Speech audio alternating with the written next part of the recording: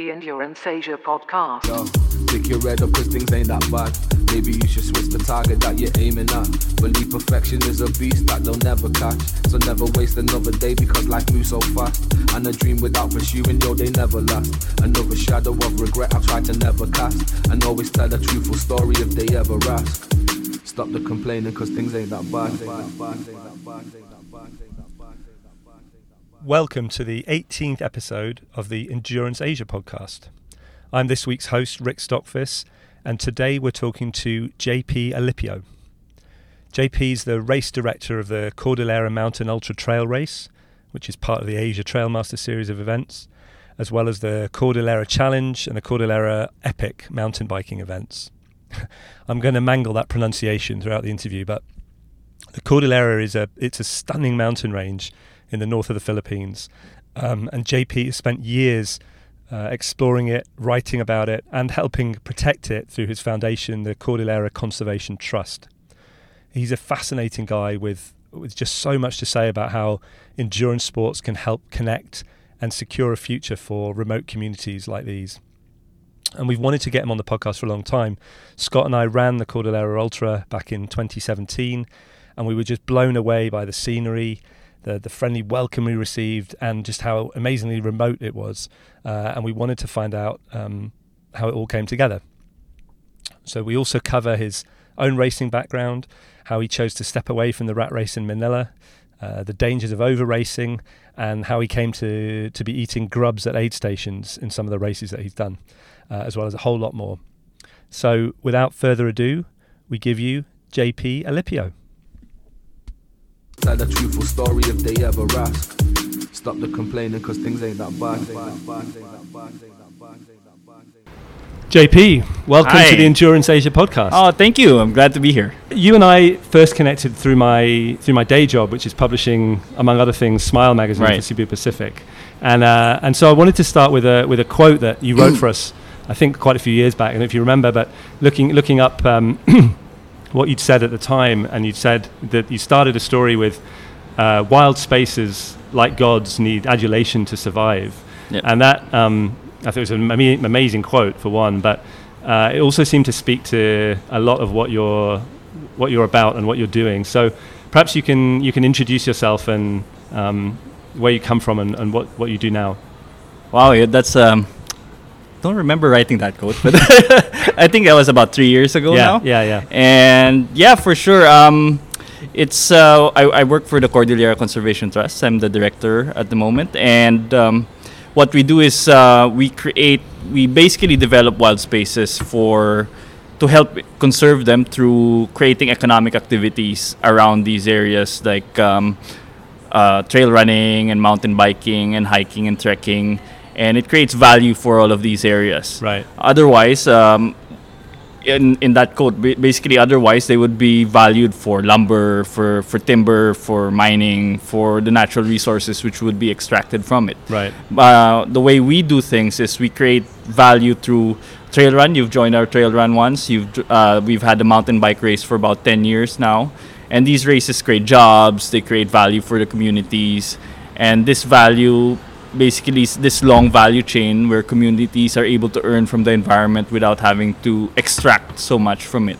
They earn from the beauty, essentially. Right, and so for people who might not know or haven't been, Cordillera is a mountain range in the north of Luzon. It's right, northern Luzon, yeah. It's north of Manila, about 4 hours away, and we are essentially it's about a 300 kilometer long mountain range, which is inhabited by maybe 10 or 15 indigenous groups, many different groups. You can be from the valley to the ridge, and it's a different group already. All over the region, it's very diverse. And did you grow up there, or how did you? I grew up there. Okay. My father is also a member of an indigenous group there, the Baloy. My mom is from the lowlands, from Pampanga. Okay. So I'm a bit of a mix of both worlds. And I grew up right next to the mountains. There's a river behind our house. Our house is right beside some farms, which used to be strawberry or flower farms or whatever. And we used to play in these mountains. So that's sort of how I got into that. Right. And so now you're based there full time. You're living in Yes. Baguio? Yep. Okay. I used to live in Manila. I worked for a while for a few different NGOs. I worked for Friends of the Earth. My last real corporate job would be working for the UN. I worked for the International Labour Organization for a while. And then I decided living in Manila wasn't the life for me. So when was that? When did you move back? That would have been 2013, I think. Okay. 2013, yeah. And what was it about what you saw going on there that prompted you to start CCT? CCT actually started much earlier than that. Okay. We started about 2006. And at the time, it was more like a traditional NGO where we would get funds and we'd get grants for projects, and different projects would be done. So we've done things like cultural mapping, and we built forest nurseries in partnership with the Department of Education. We built about 107 in remote schools all over the region. Right. Forest nurseries. And then we started also the mountain bike race, which started about 10 years ago, and that's the Cordillera Challenge. Cordillera Challenge, okay. Yeah. And in the beginning, that started off more as a fundraising thing for the other projects that we would do, and it funded the nurseries, it funded our reforestation program, and it's quite successful doing that. But one of the things we noticed was wherever we did this race, we created this ripple effect where communities started earning money from homestays. We would have, because we would always have local catering, and we would have specific like things where food has to be sourced locally, your labor has to be local, and all of these things. So we'd create this whole value chain around it, and we saw that it had this effect on the community where they started valuing their own homes more than they used to. They used to just look at it as, oh, okay, I can get timber for my house, or this would be good for mining, or this soil would be good for an agricultural farm.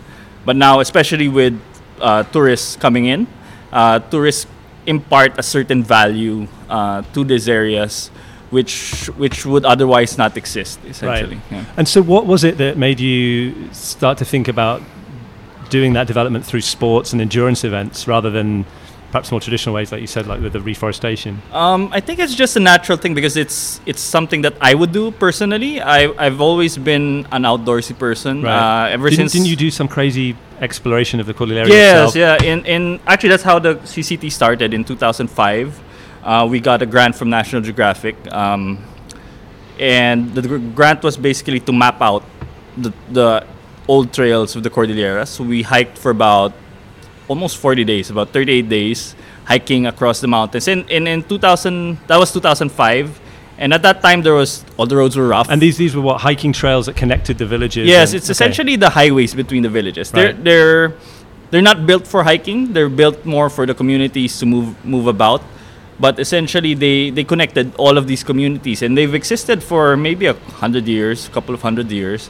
And what we did was we connected a few of these trails, not all of them, there's just too many. Mm-hmm. And we connected all of these trails from the south, which is where the Cordillera Mountain Ultra is being held now, all the way to Ilocos Sur, which is northern part of the Cordillera. So that was 40 days. How far did you cover in that time? Must have been about 400 kilometers or something like that. Right. Yeah. We didn't have a really good GPS at the time, but we did. We were basing it on topo maps and all of that. Right. So I mean, we interviewed Seb Bertrand up in Chiang Mai earlier in the year, and he'd done something similar, trying to map routes from Chiang Mai to Chiang Rai, connecting these old trails. But one of the things he said was that just when you go to these villages, the idea of connecting them wasn't something that had ever really occurred to the villagers. And so how were you received when you started doing that? At the time, a lot of the villages they've never had tourists in 2005, A lot of them would have maybe the occasional hiker, and some of those areas actually I was the occasional hiker. Right. And because we did a few hikes up to those areas before we did the whole 40-day thing. And we were received really well. In fact, the fun thing is we brought tents for our trek, and we ended up using, on the 40 days, we ended up using them maybe 3 times because we were always in a house. People would always ask us to stay in a school or a house or one of their. So did you get to a point where you thought we should just dump these tents now? Yes. Yes, I think we actually that's did. That's a lot of weight to carry if you don't need it. But we dumped the tents maybe. We dumped them in Sagada, which would have been about 30 days in. Okay. So it wasn't like Too it would have little, too been late. too little too late. But yeah, that changed the way I looked at the mountains. That basically set up the whole way we do things in CCT. Up to now, we came up with this whole document about it. The team came up with a document about the whole thing. And it's basically our Bible. This is what we use. Is how we develop and look back to it on how we do our work Right. now. Yeah. And were you at the time? Were you an endurance athlete? Were you into running and biking yourself, or were you a hiker? Or Yeah, I was a hiker, but mostly I biked and I ran okay, to train for hiking. I wasn't competitive in the sense that I probably a bit more now. yeah, So I used to. There wasn't that many events also in like 2000. I started running in must have been 99 in college. yeah. And Road running or on the trails? both, Okay. yeah, 99 and then in college. And I live in Baguio. We have a few trails just around the city. Uh-huh. It's the nice thing about living in Baguio. So I used to run just so I could hike further. Right. We would do like 5-day treks out in the mountains with a loaded pack, and you can't do that without any Right. fitness. So I'd run and bike and all of these things, and mostly of course that was for hiking. And then of course we would go into more biking at the time, exploring all of these back roads and all Right. of that. Yeah. I mean, that scene seems to have, I mean, it's exploded all over Asia, but Oh, yeah, especially for in the sure. Philippines now, there seems to be so many races and So many, and so events. many. Yeah. And so the first event you put on was the bike event? Yes, the bike Okay. event we started at in 2010. We partnered with the Globe Telecom, a long time ago. And that was, like I said, it was to raise funds for our reforestation program. And it became quite successful. It used to be one of the biggest. It isn't the biggest what was the anymore. format? So multi-day? No, at the time it was just one day. Okay. It was just one day. And we would have it's still the hardest race in the country, Right. mountain bike, because of the terrain that we have in the Cordillera. And so what's the difference? Is the Cordillera Challenge and then the Epic? Are they two Yeah. different events? They're two different events. The Okay. challenge is one day and the Epic is 3 days. Okay. So the Epic is more like a multi-stage race, and the challenge is for the one day thing. It's gotten a little less in the last few years. We've found that a lot of the riders have aged. It's the same guys every year. It's the same guys every year, and because of our reputation being difficult, we don't get a lot of the new riders coming Right. into the race because we have to be a certain level to Right. join. What, But of course, what makes it so hard? The elevation and the terrain? elevation, the terrain, it's a lot of people aren't used to climbing for that long. I mean, you could be climbing for 3 hours, Wow. essentially, and going down a hill for an hour. Right. And that's almost nowhere else in the Philippines where you'll be going downhill for 1 hour. And I guess they're not designated mountain biking trails. No, they're back roads. They're Right. back roads, and these are routes between villages and things like that. In fact, one of the problems we've had in the recent years is Philippines is getting more, a richer country now. So a lot of the roads are paved. Right. A lot of the routes we used to do 10 years ago are now all paved. So we've been doing a lot more road biking. Right. And yeah. I guess that ties into something I wanted to ask you about, which is that balance between conserving these areas and opening them up for development. Yeah. Because obviously there's a bit of magic, I'm sure, when you first Yeah. went there, just how remote these places Yes, were. yes. You don't necessarily want them to stay that way forever, because then those communities Yeah. are going to die off. But your experience with doing the bike race and then later the ultra running events has been, that's bringing people in and bringing money into those communities.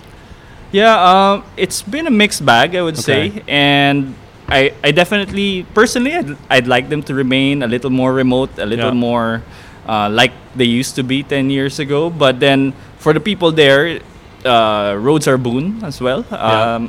They've got better healthcare, they have better economies now.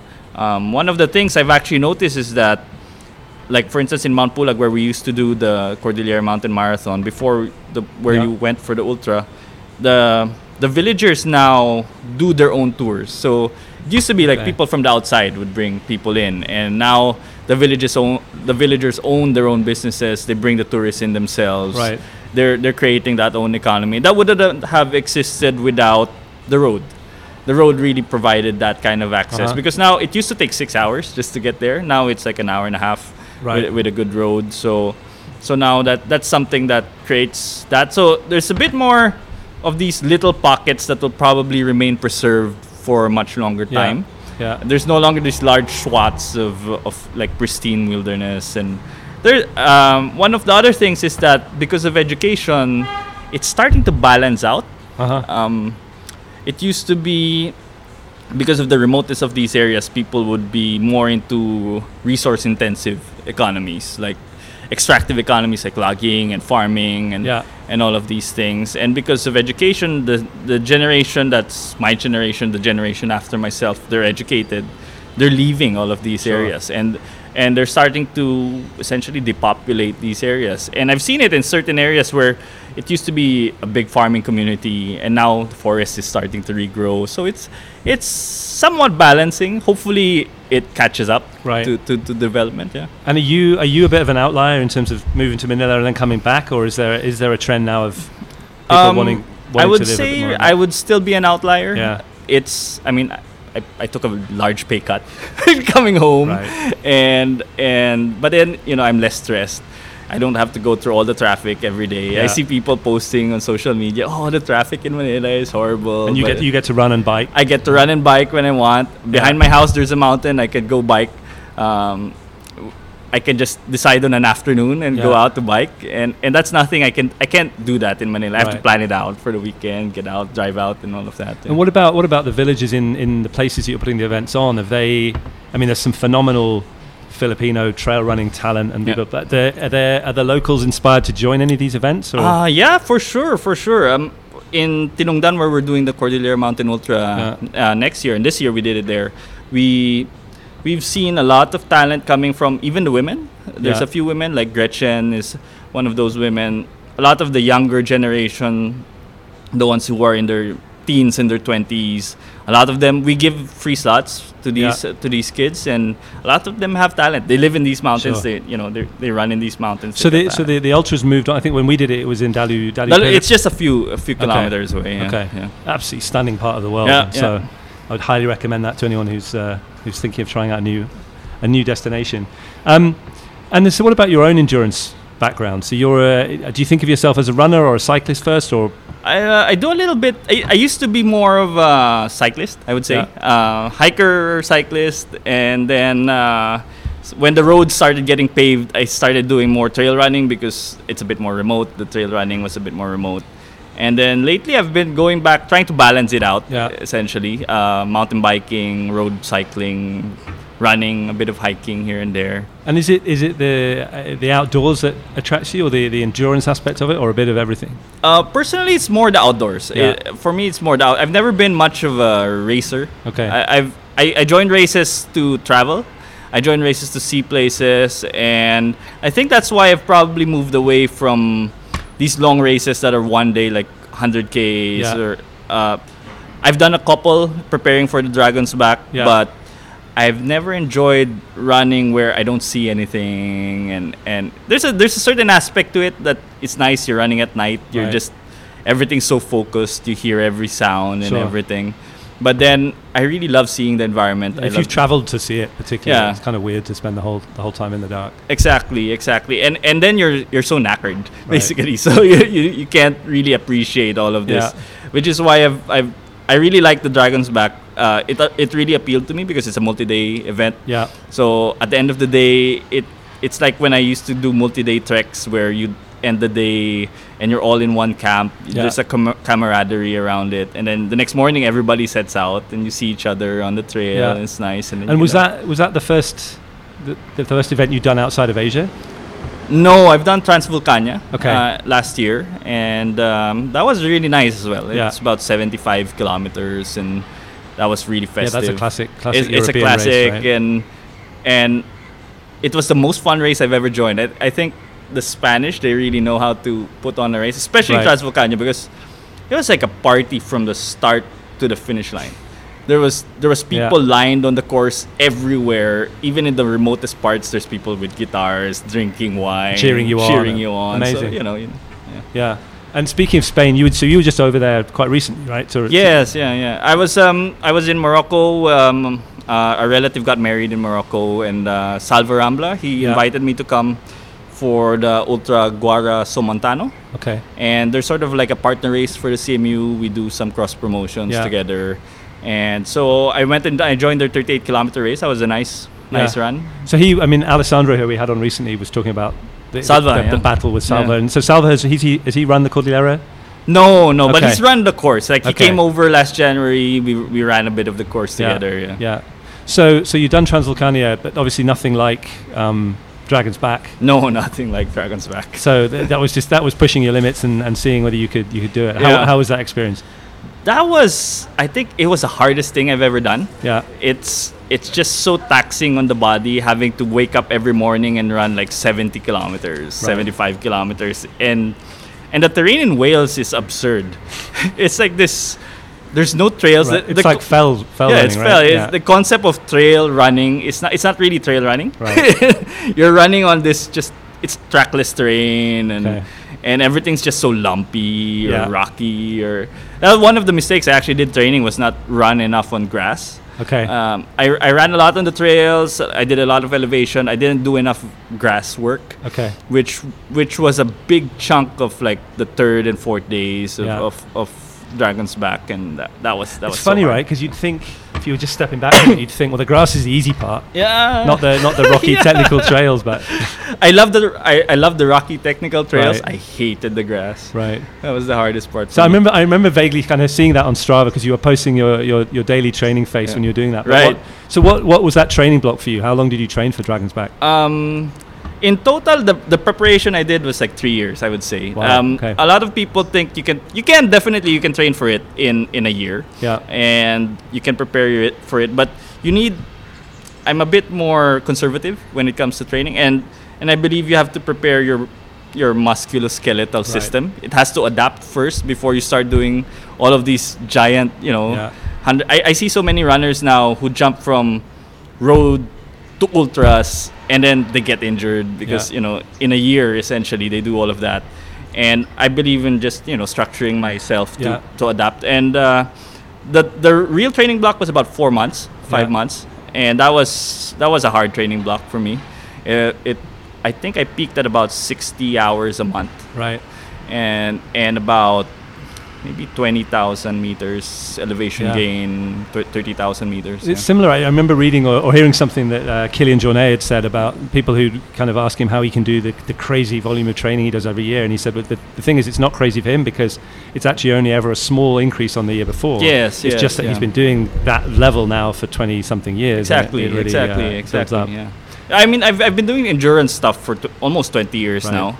And I've never gotten a repetitive use injury ever. I've had ITB issues maybe 4 years ago when I started just running more and not biking. Yeah. and after that I started balancing things out, and I've never had any issues again. Yeah. But you twist an ankle. That's sort of normal when you do all of these things. But I see so many people jump into the longer distances so quickly, and it's not good for the sport. I think I would say a lot of race directors and race organizers keep pushing people to do the longer distances. You see it on social media all the time, but it's not healthy for the community because it's like a meat grinder. You put things in, people get out and they're injured and they don't come back. You know, so you want to have a healthy balance between the distance and the fitness and of people's preparation, really. Is that why you've kind of capped the Cordillera Ultra at 50k rather than that's one of the reasons, but one of the other reasons is we don't have the resources to do something longer. You've seen what kind of resources we put out on the course, and we try and really do things to have a certain standard on our race, and we'd like to maintain that standard over 100k distance or like 100-mile distance. And if we can't do that, we don't have the resources to do that, then we're not going to do it because it's not fair to the competitors, and we'd like to put on a good race. Yeah. Well, you certainly did. I mean, it's an amazing experience. And the nice thing was, because I think I forget what time we started. 4 a.m. So it's dark for not very long, actually. Yep. And you've kind of run along the river at first. But then you get to appreciate all the climbs and as you go up into that the pine forest and things like that. And it's that distance means you can if you wanted to, you could really race it. Yep. It's I mean, the temptation, at least I found, was you just want to stop and take in the view and take pictures and things. But it's pretty spectacular setting. So you've apart from occasional ITB stuff, you've not had any real injury. But so apart from building up over the years, do you have any techniques of recovery and do you do a lot of stretching? And I've started doing yoga. Okay. When I started getting the ITB stuff 3 years ago, I started yoga, and that's been a big help for me. Yeah. I'm also at home. Just a small practice yourself and join the sometimes classes. Sometimes I do classes. Okay. Sometimes I do myself, and then I've started being. I'm a vegetarian at home. Not Okay. when I travel. When I travel, I eat anything, Yeah, yeah. essentially. But at home, I'm a vegetarian, so we eat vegetables at home. My dog has meat, Yeah, yeah. but we have vegetables at home, and a lot of stretching, a lot of resting. I'm very conscious of recovery, Yeah. especially after the Dragon's Back, and training for the Dragon's Back. I'm very conscious of recovery, nutrition. Yeah. I eat a lot of good nutrition, lots of food. I also use we bring in Unived now, and so we have Unived nutrition for the recovery. The recovery mix is really good. And after each day on the Dragon's Back, after the 70, 80K each day, what were you doing? Just getting to bed as quickly as you could? basically, I do a bit of a stretch after the day, drink some recovery mix, eat, and then just go to bed. I don't even shower anymore because I'm not the fastest runner on the Dragon's Back. I was probably in the bottom 20%, I would say. And then, so I come in at about 12 to 14 hours. And at that time, you're there, you get into camp at 7:30, 8 p.m. Yeah. You just want to eat, get as much sleep as you can, and wake up the next morning. Were you running with anyone in part of the way? I was running with Eugene Tan. Oh, yeah. He's the race director of the MMTF. That's happening in a few weeks. Yeah. And he was a great. We were in the same tent, and he was a great runner. On the last day, he really helped me out. I made a mistake on the fourth day with my nutrition. Okay. I felt really good on the fourth day, so I was running really well, and I forgot to eat. and towards the last 15K, it's like, I started to feel the bonk coming on. Yeah. So I had maybe 10 gels in the last 15K, but it didn't do anything anymore. And so the next day, on the last day of the race, I was just suffering from start to finish. Right.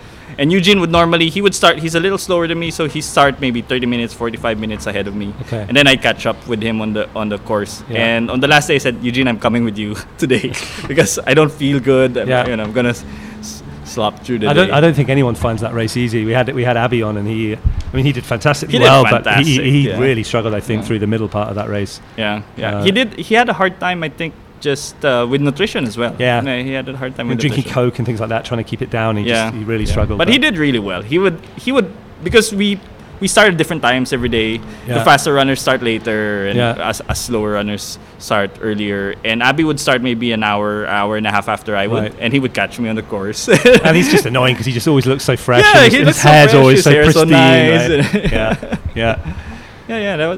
That was a fun race though. I really enjoyed it. The race organization was really, really good. I think one of the best I've ever joined. Yeah. And Were you the first Filipino to complete it? yes, I was the first Amazing. Filipino. Yeah. I'm sure there will be someone else in a few years. Especially they've seen, it can be done. Right. That's always something. And then, and the environment was fantastic. It was just beautiful. The first day. Sounds like you got quite lucky with the weather, I think. Very lucky, very lucky. In fact, it was hot. Right. It was hot on the third day. It was hot. And we had a bit of rain on the fourth day, and I think we dipped into like sub-zero temperatures on the second day. Right. Yeah, but generally we didn't have any bad weather. What about events around Asia that you've done? You did 100K in Thailand, was it? Yes, I did Ultra Trail Nan. Okay. The race director is a friend, so we go to each other's races. Right. And that was a nice race, a nice community vibe. Right. It's in a remote part similar to the Cordillera. You have to take a plane and then an hour car ride to get to the race venue, and it's nice little village. The community there is really good, fun. Yeah. I had a request. I went there the year before to cover it for Asia Trailmaster, and they served me some worms, and in the bamboo worms in the one of the aid stations, and I said, next year I'm going to join. You have to have these worms for me at the aid station. So when I got to the aid station, they're cooking up the worms. Here's worms for you in the aid station. It's a pretty unique nutrition strategy. So it's not, you didn't take them with you to Dragon's Back. No. So, what about bucket list? What about you've taken some time off? I think after Dragon's Back. I'm taking some time off. I'd like to do less races. It's racing is nice, but then you have to train for all of these things. You can't just keep racing and racing. And I would say I used to do more treks with my wife, like long treks. We do 2 weeks. We trek through Switzerland, the whole of Switzerland, basically from east to west. Yeah. For 14 days. We've done Patagonia and a lot of these areas, and I'd like to do a bit more of that. And racing is a little selfish sometimes. You know, you do it yourself, and you know. Well, not just the race itself, but the training. Also, the training it takes you away, and it just a lot of time. Yeah. So I'd like to take some time away from that and do just have fun, just to go out without the training plan. Yeah. You know, get on my mountain bike and not think about my training block this week is this one. And Well, especially if you live somewhere so special that you can.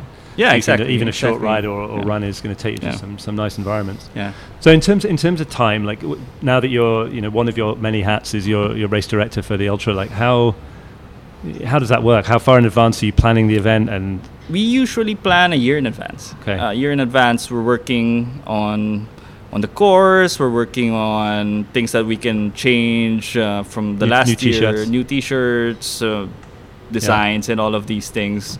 Now with the course pretty much set, that's the easy part.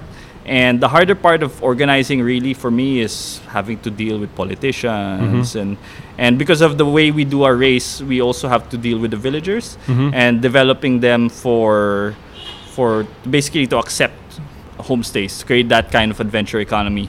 And sometimes you have to deal with things like village gossip, which it's not a nice thing. Right. But you have to deal with that, and you have to learn to work with that essentially, because sometimes they'll ask you, why did you give the food contract to this person or that person or things like that. So that's stuff that we have to deal with on a yearly basis. Are the government generally supportive or kind of indifferent to it? They're generally supportive now, especially because we generate a lot of income for the local community. So they've been supportive, but we've had our difficulties with the government as well. Depends on who is in the position, and one of the reasons we actually moved from Alipio to Tinungdan is they changed their administration, and the new administration was not so supportive. Okay. So we had to move to another place. Although the course is almost 80% the same.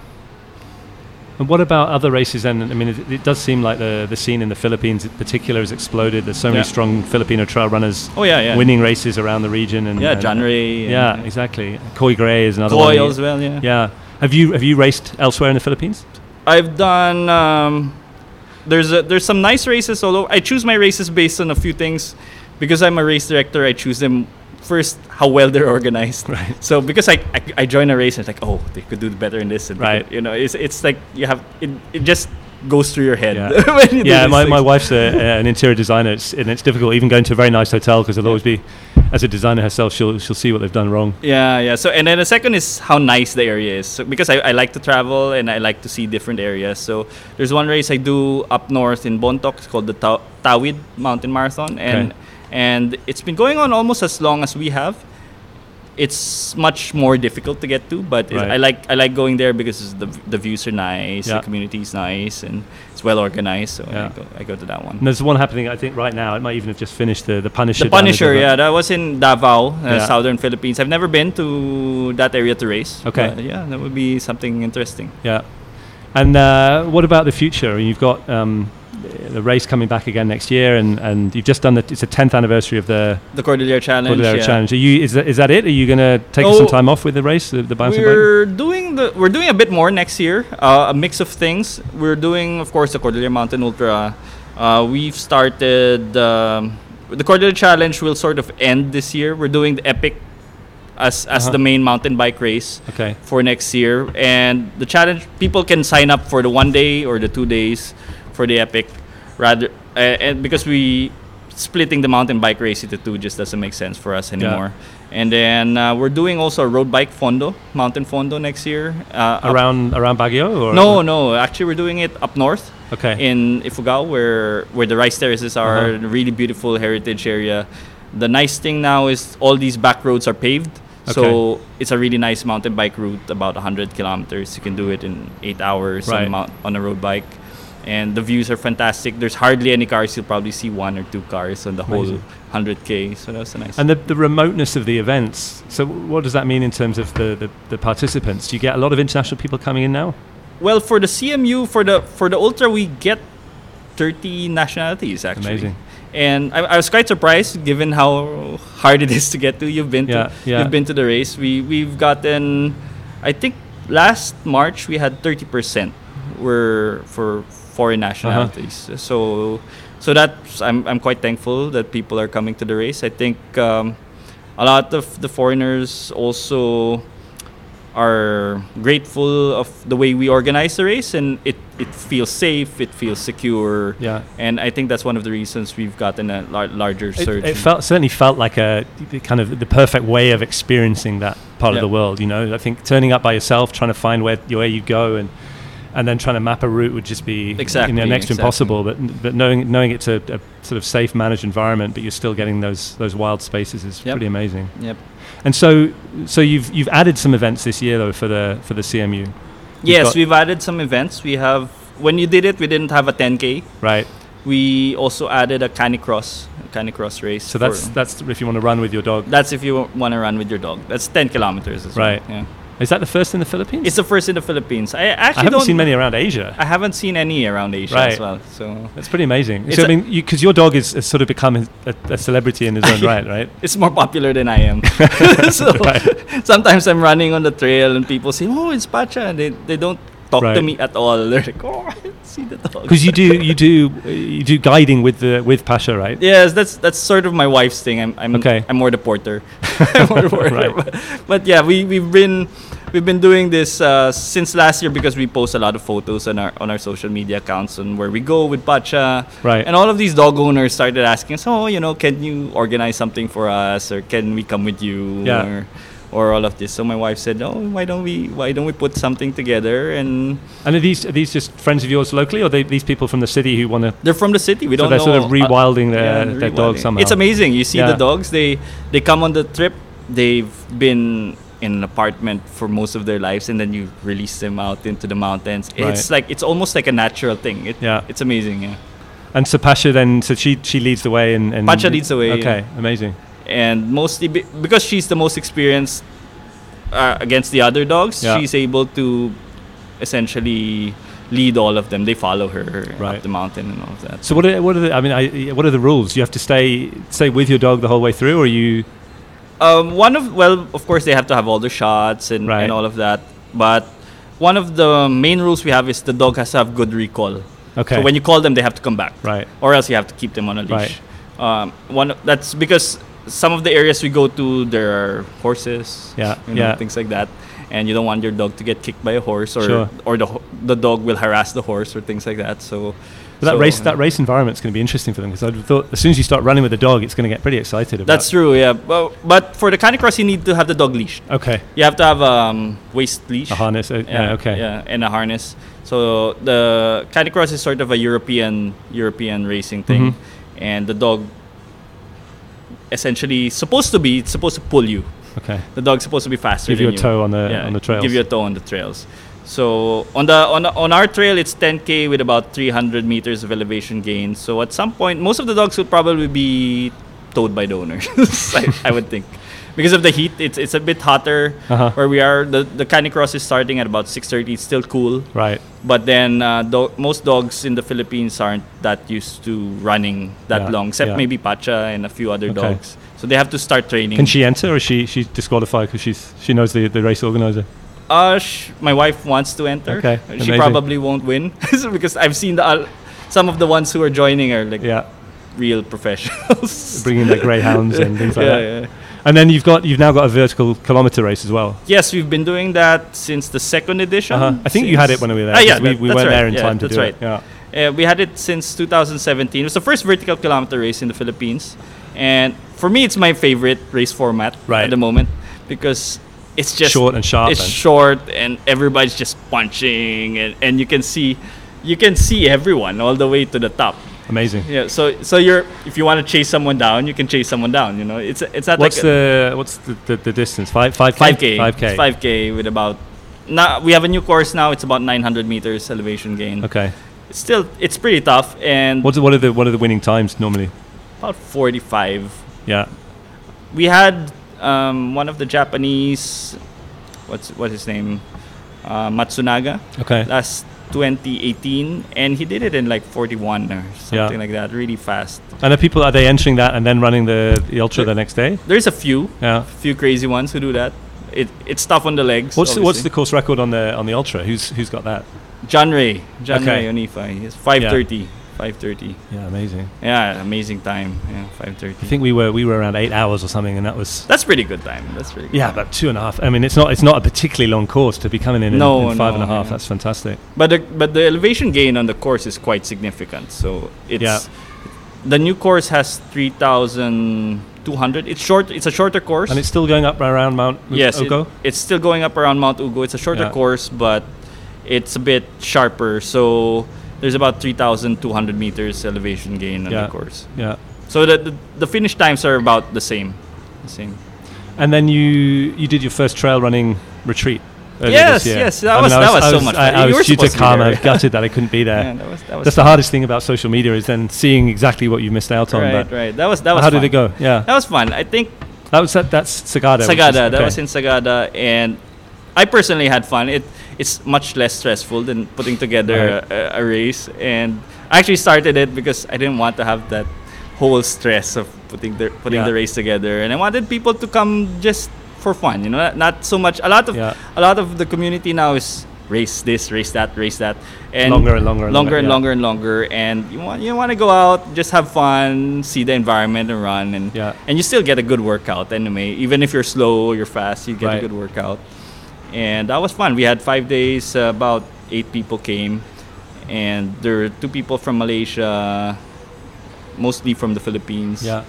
And we did about 80 kilometers that week. About 8,000 meters of elevation gain. Wow, so that's pretty nice, good. Yeah. And so will you do another one? Yeah, definitely. We have one in July. The same one, same dates. July, end of July. Okay. For the trail running retreat. Yeah. And you mentioned earlier about Asia Trailmaster and how you'd been over to sort of represent them. How is being part of them? We had Alessandro on last week and John Ellis, who's competing kind of in the series this year. But how has being part of that helped with the organization of the race? It's definitely helped our international profile. Yeah. We've gotten more international people come in, and it's nice to be part of a community. Yeah. It's always nice to be part of a community, and Chris, the guy who started Asia Trailmaster, is really working hard. Yeah, we need to get him on the podcast on putting together all of these different races.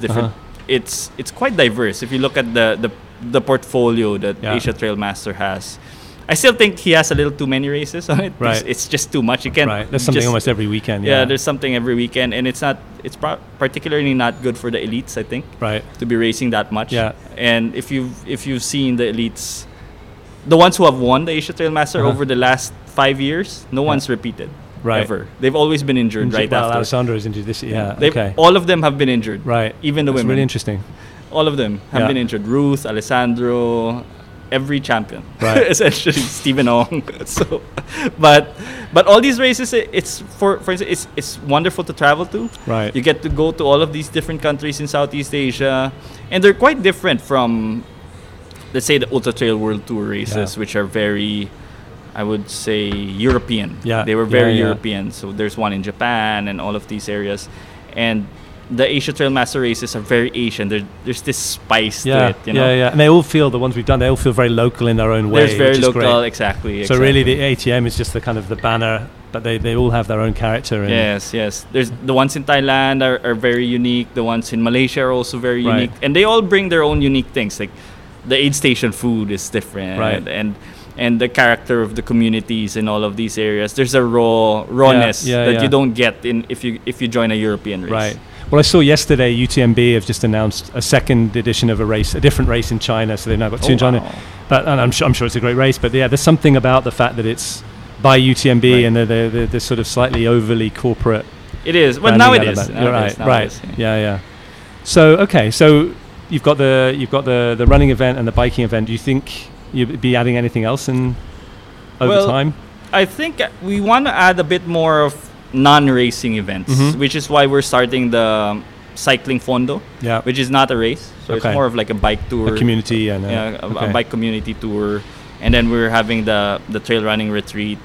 And we'd like to move a bit more into that, a little less into the... We'll still keep the big races there, Yeah. but we want to get people more into... it's like a day-to-day thing that Yeah. you can do all the time, essentially. So it's paralleled your own development, and as a runner yourself, you've gone through a period of wanting to race and Yes, do that definitely, kind of thing, and definitely. then take your foot off a bit and explore more. Yeah, definitely. I started with exploring, and then I got into racing, and now Right. I'm getting back a little bit more into exploring and getting into the community, just more relaxed and not having to do the training block. What's your next adventure? What's your next trip? My next trip, actually, we don't have one. Yeah. Blank slate. Okay. Yeah, blank slate for next year. Normally, I've already planned out my next year, but now I only plan to do up to 21K races. Right.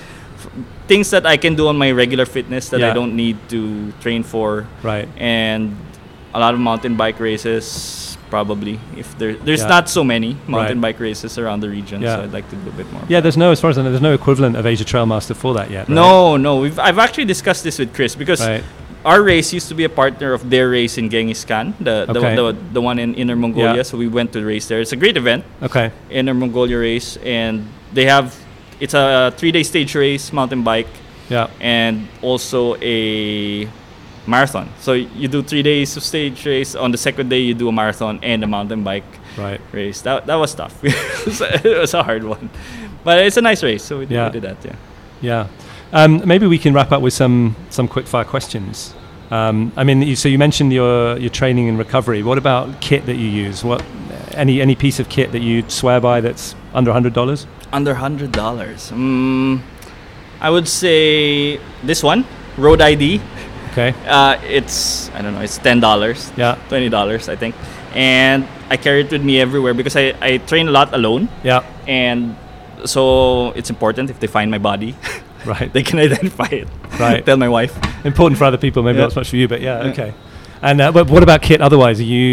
What did you run in for Dragon's Back? I run in Raid Light. Raid Okay. Light kit. Raid Light supports my running, so I use their vest. It's really nice. Really hugs the body. Yeah.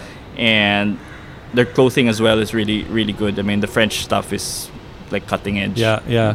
And recovery nutrition, you're using Unived We now? use Unived, yeah. Okay. We use Unived. Have you does that mean you get access to their other runners around the world? They've got Hayden Hawkes, I think, is a Unived ambassador. Is he going to come and race your CMU, do you think? Well, hopefully he comes. He's been interested Okay. for last year. He was Yeah. interested, and I think the schedules didn't Yeah. align. Harry Jones has raced. That's right. Harry Yeah. Jones has done it in 2018. He won the race, Yeah. and then. But you went to India to talk to the Unived guys yourself. Yes, right? I went to India. Did you race while you were there? I did SRT. I did a short distance in the SRT. Okay. It's a really nice area. Yeah. Pune, I think it's north of Mumbai, and really nice. You pass through some remote areas, Yeah. some old forts in Right. in the mountains. Yeah, I mean, you Nice. talk about distances within the Philippines. Distances in India are something else altogether. Just getting to races and things like that. Yeah. What about books or podcasts or anything inspiring that you listen to or read? Well, I listen to a lot of Tim Ferriss, Malcolm Gladwell. Yeah. The Outside Podcast is really good. Yeah. The Outside Podcast is really good, and your podcast, obviously. I just listened to it last night. Yeah. Well, thanks for saying that. And what about? I mean, is there anything you've changed or you've changed your mind about anything over the last few years in terms of how you train or how you race or even just how you live your life? Have you? Well, training for the Dragon's Back, I actually got a coach a couple of years ago from Singapore, John Fong. I don't know if you know him.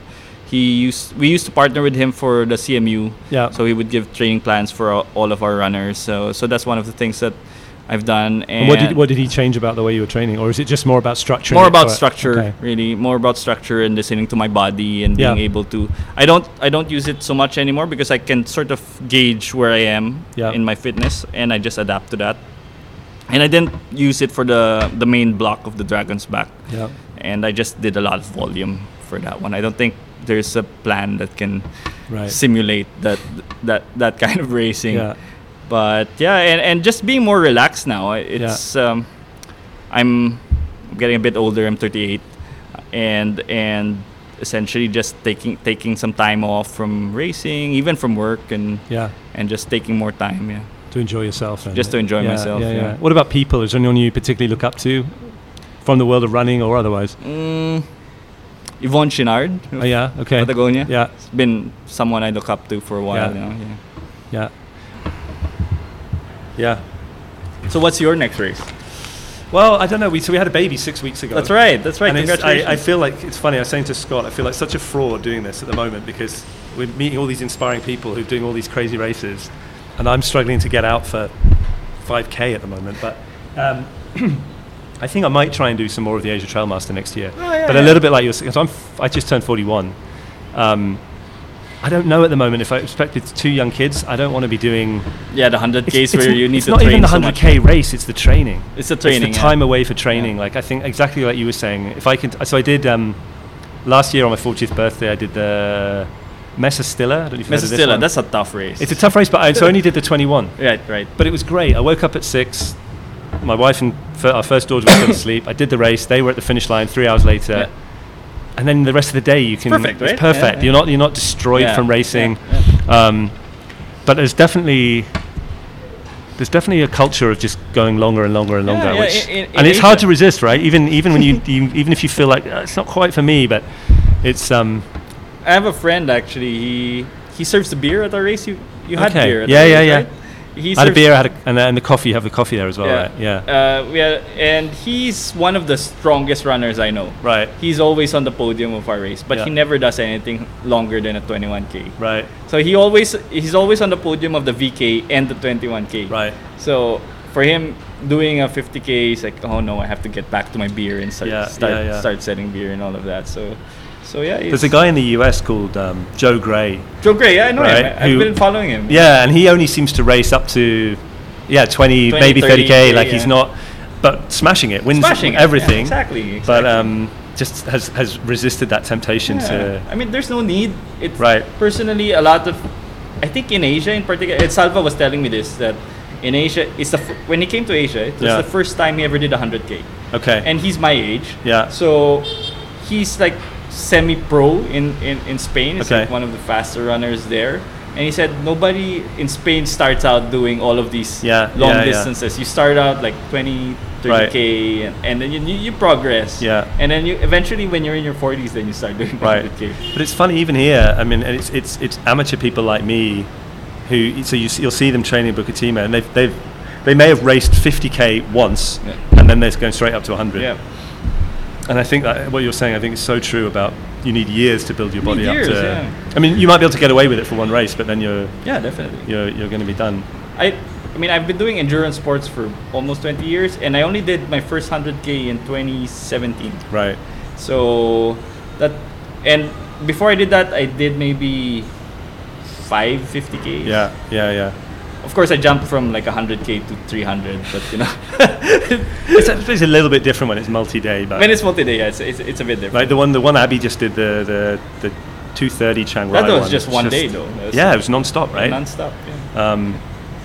Yeah. It's something we've not really dug into on the podcast yet because we're sort of celebrating all these stories, but there's part of it. You want to sort of also take them to one side and say, are you okay? Why is it you're pushing yourself week in, week out, and doing these crazy distances? I see so many runners, and we've seen our race has probably one of the higher return rates for runners. We get a lot, even foreigners come back to our race every year, even though it's not exactly the easiest to get to.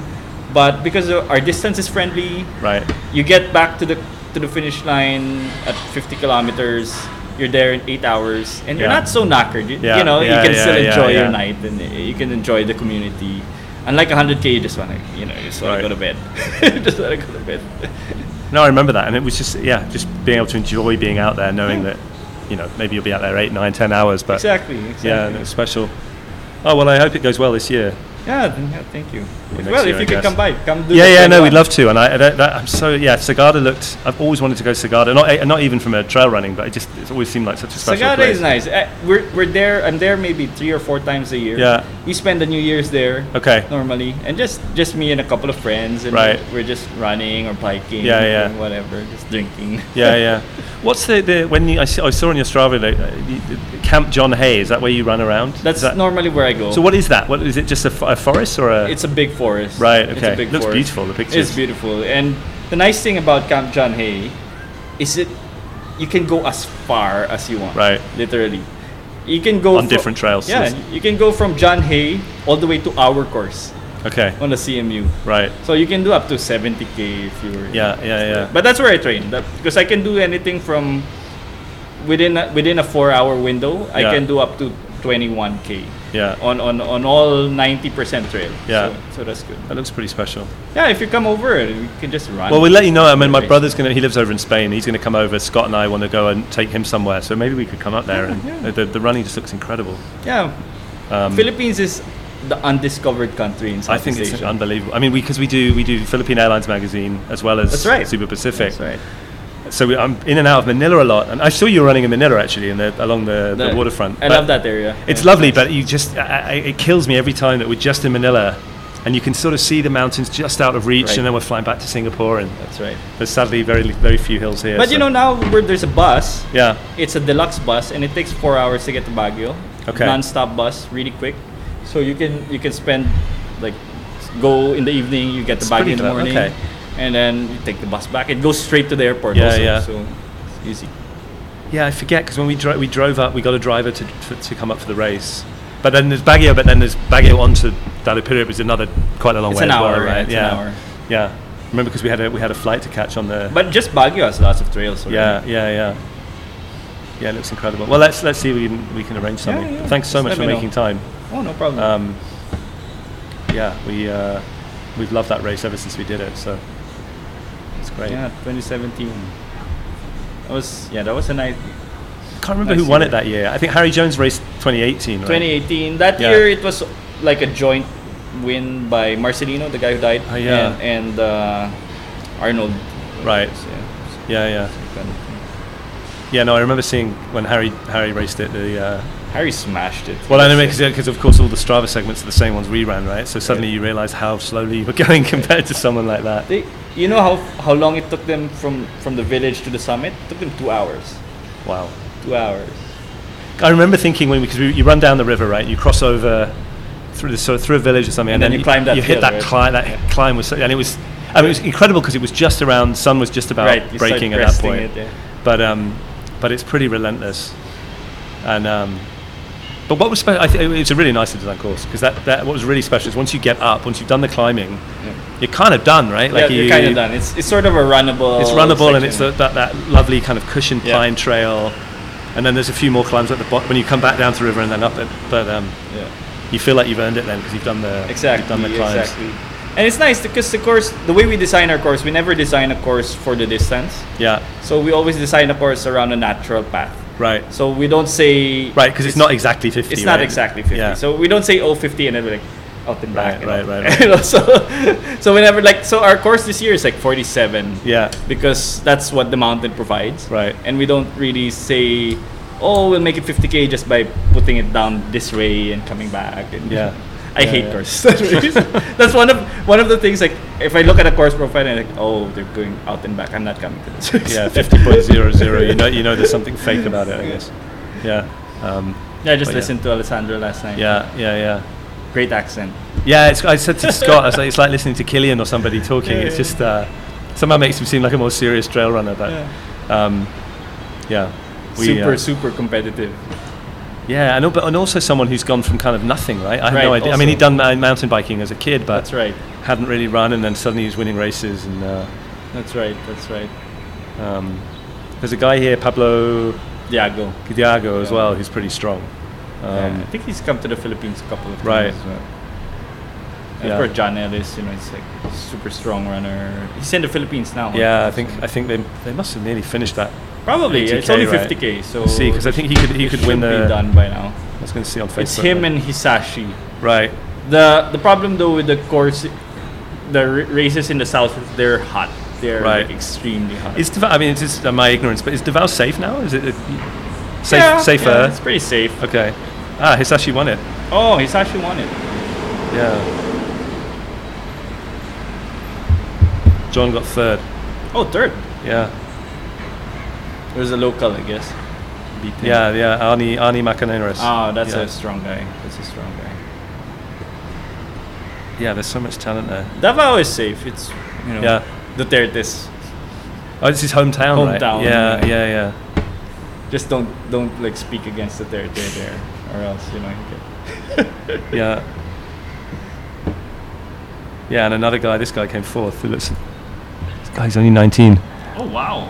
Yeah. There's actually very strong runners in Mindanao. Okay. It's just it's our Myanmar. Right. Mindanao is our Myanmar. Yeah, So there's a lot of strong runners undiscovered, and there's a huge population there. So And like you said, it's people growing up in the mountains, right? Yeah, And so yeah. they're just super strong. and like John Ray's from the Visayas, Right. And he's had a hard life.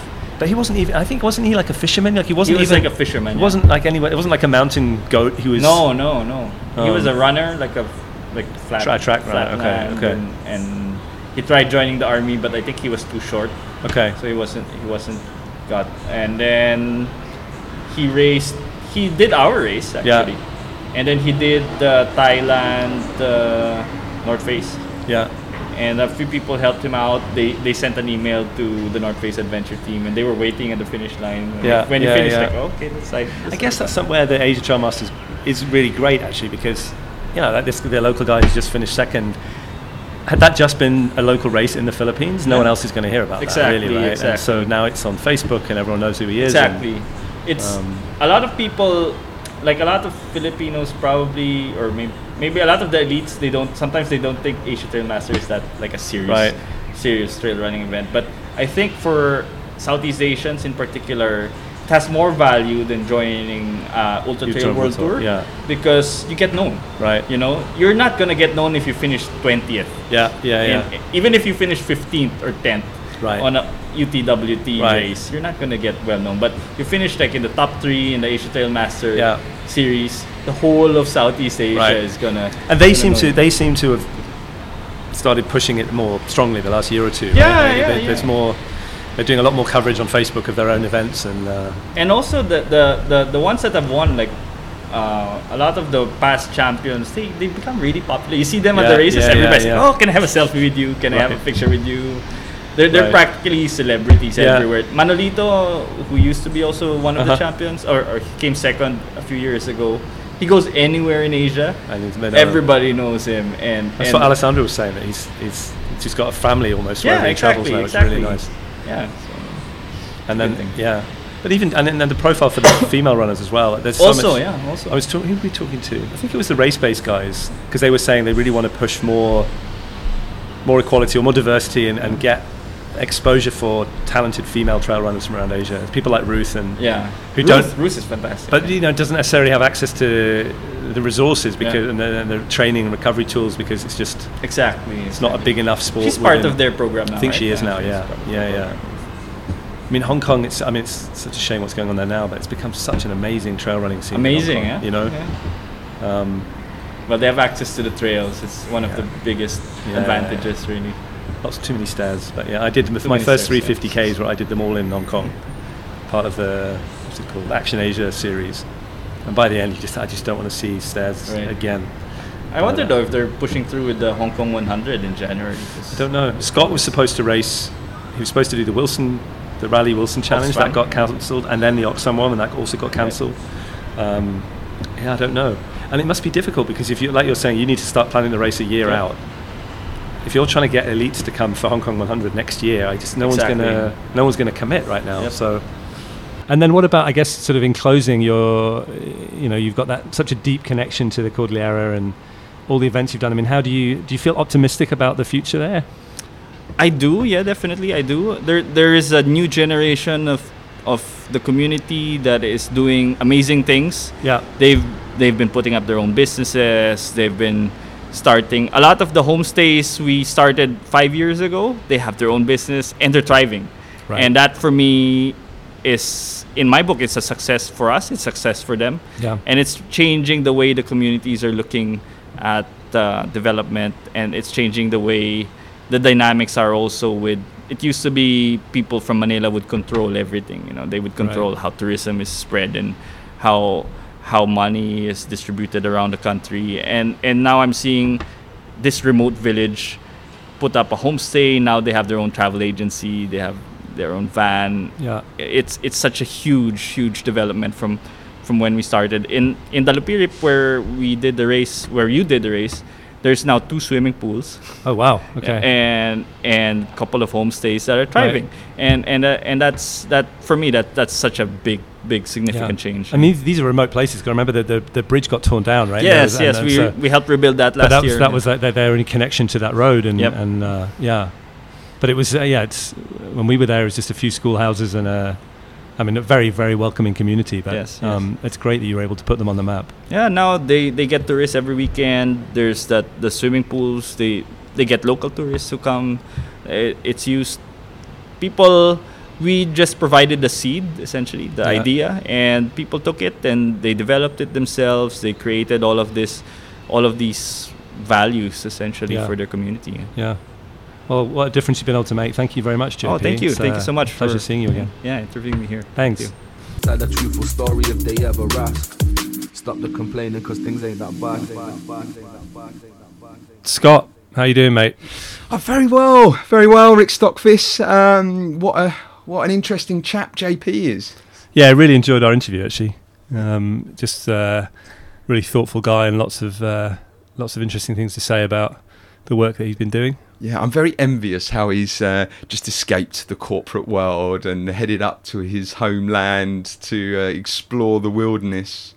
Yeah, and he's keen for us to get up there and see some of it ourselves, so we'll have to try and make that happen. Yeah, and obviously they've changed the course a little bit since last time as well. But I love his philosophy on racing. This kind of reminds me a little bit of the race-based dudes in terms of the kind of purist, he doesn't care about like doing an out and back just to make it 50k. He just wants to use the trails that are there. Yeah, and he's since we spoke, he's announced the next edition of his trail running retreat in Sagada in the Philippines, and he's also put up the details for the Fondo cycling event that he mentions in the podcast. That's the road cycling one. Yeah, so I think it's 120k, 3,500 meters of climbing, I think, but just looks some beautiful pictures of the back roads up in the north of the Philippines. Yeah, I want to race the dog one.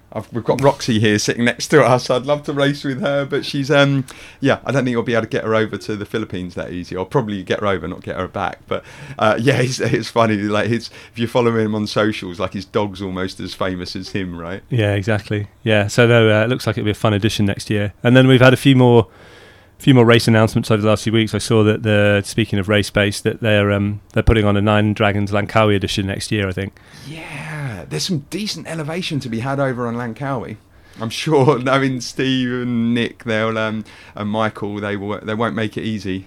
Yeah, and it's Malaysia seems to be where it's all happening right now. So this coming weekend's the Malaysia. Always get this wrong. What is it? Malaysia Mountain Trail Festival up in Taiping. Yeah. It's the ultimate race in the season of Asia Trail. Although John's wrapped up the title already as of last weekend. I didn't know was he supposed to be racing in Thailand for the race? No, I was just reading about that. So I think it was because he didn't grab the title in the Philippines the weekend before. He just went and did the miler in Thailand. Yeah, to seal it, so there wasn't the pressure on the last race. What an absolute legend! But it was interesting hearing from JP saying that there's been no one that has won the Asia Trail Masters in consecutive years because they just race too much in the year that they win it. Yeah, I mean it's great. I mean, and hearing him talk about how it compares to the Ultra Trail World Tour and. I mean, the few races we've done on that calendar have all been great, and they all really have a real local flavour to them, and there's real sort of charm and personality around those races.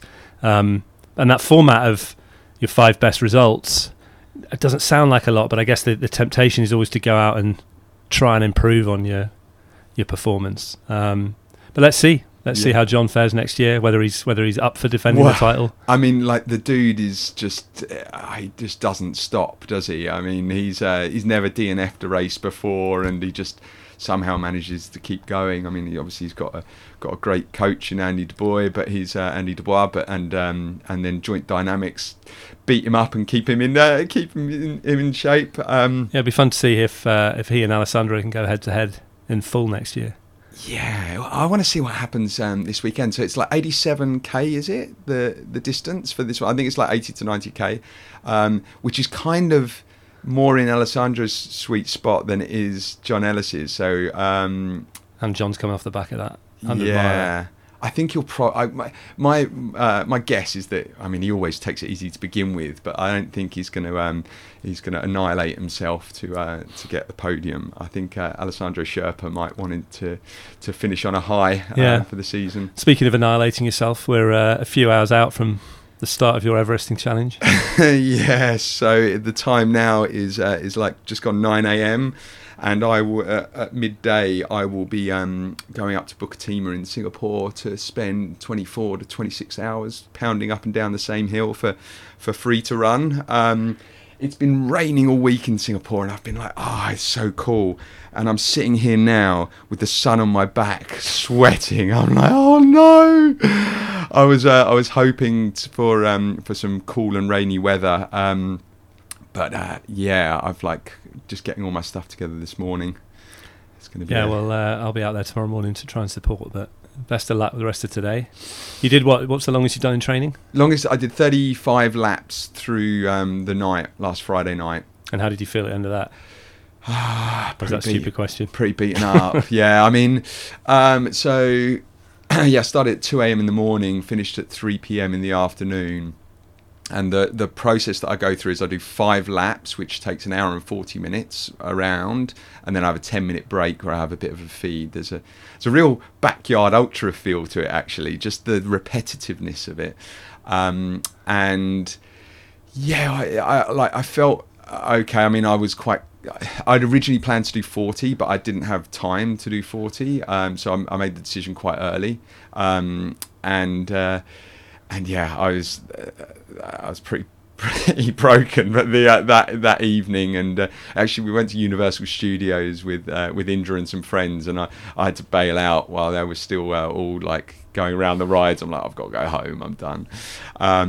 But there's a few people coming out. I mean, by the time you probably hear this podcast, although we're going to be publishing shortly, I will either be out there or I'll have hopefully got it done.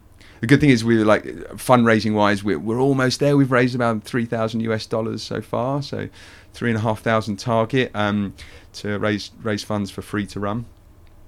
Fantastic. We're going to be getting Taylor, one of the founders of Free to Run, on the podcast soon. So hopefully I'll do a bit of a challenge report, and we'll also interview the charity founders so we can share a little bit more in depth about some of the initiatives they're working on, and we were trying to get Stephanie Case on, but she's back in Afghanistan at the moment, and it's pretty choppy Wi-Fi there from what I understand.